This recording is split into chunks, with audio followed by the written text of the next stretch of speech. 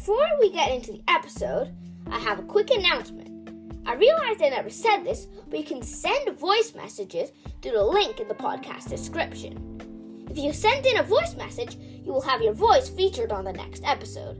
You can voice message a request for an episode about anything. It just has to be Wings of Fire related. Or you can just have a major shout out on that episode.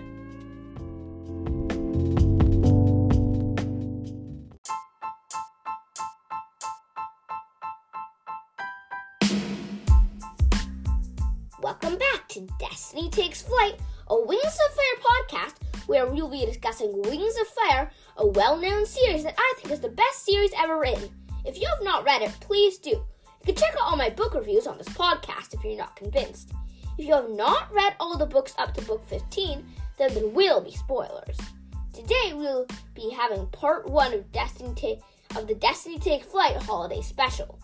There will be 3 parts, each with something different.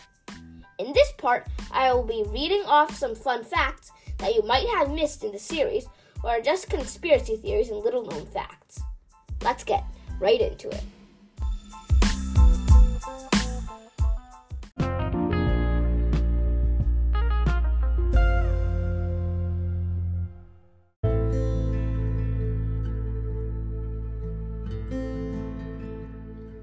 Our first fact is that Sunny is 1/83rd Icewing. As you know, her father is a Nightwing Animus, and all Animus dragons in the Nightwing tribe are descended from Prince Arctic of the Icewings. Also, I already said this in episode 3 of season 1, but 2AT Sutherland is considering making a 4th arc featuring dragonettes such as Firefly, Cliff, Bumblebee, and Peacemaker. It will also feature Spiderwings. Although their appearance has not been revealed yet, I feel like instead of wing membranes, they would have huge spider webs. And instead of front legs, their talons would be built into their wings. 2AT Sutherland also wants to add Blob again, although it is very likely that he decayed into a pile of sawdust. Her favorite word is thrilling, the same as Queen Scarlet.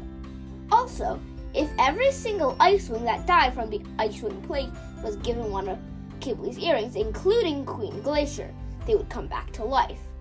This is due to the fact that the enchantment of the earrings says past, present, or future.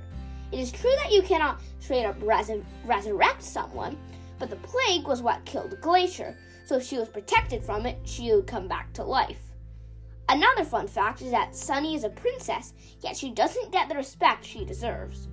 All the other tribes, except Rainwing, give the title of prince or princess to the children of the queen, yet they throw all that logic away with Sunny.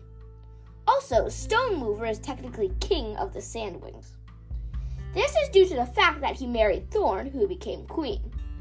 Also, Darkstalker is based on 2AT Sutherland's boyfriend, and Kibley is based on one of her sons. Sunny is based on her dog. And speaking of Sunny, as you know, she's a Nightwing-Sandwing hybrid, which means that she does not have a tail barb.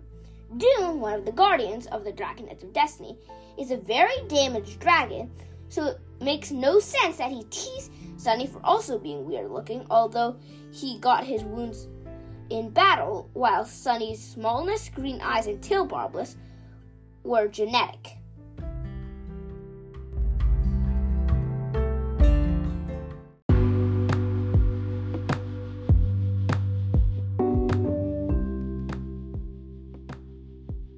And this is just a reminder, but in a few days I will be doing a Q&A.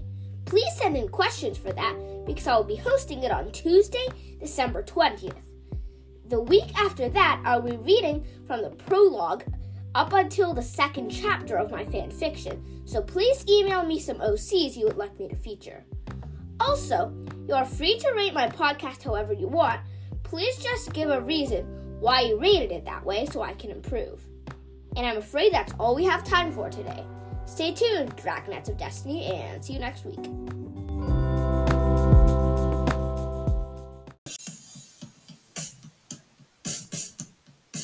Thank you for listening all the way to the outro. If you have any questions, or you want a shout out, or you just need to contact me for some reason, you can always email me at darkstalker.wolf.podcaster@gmail.com. Stay tuned for more Destiny Takes Flight.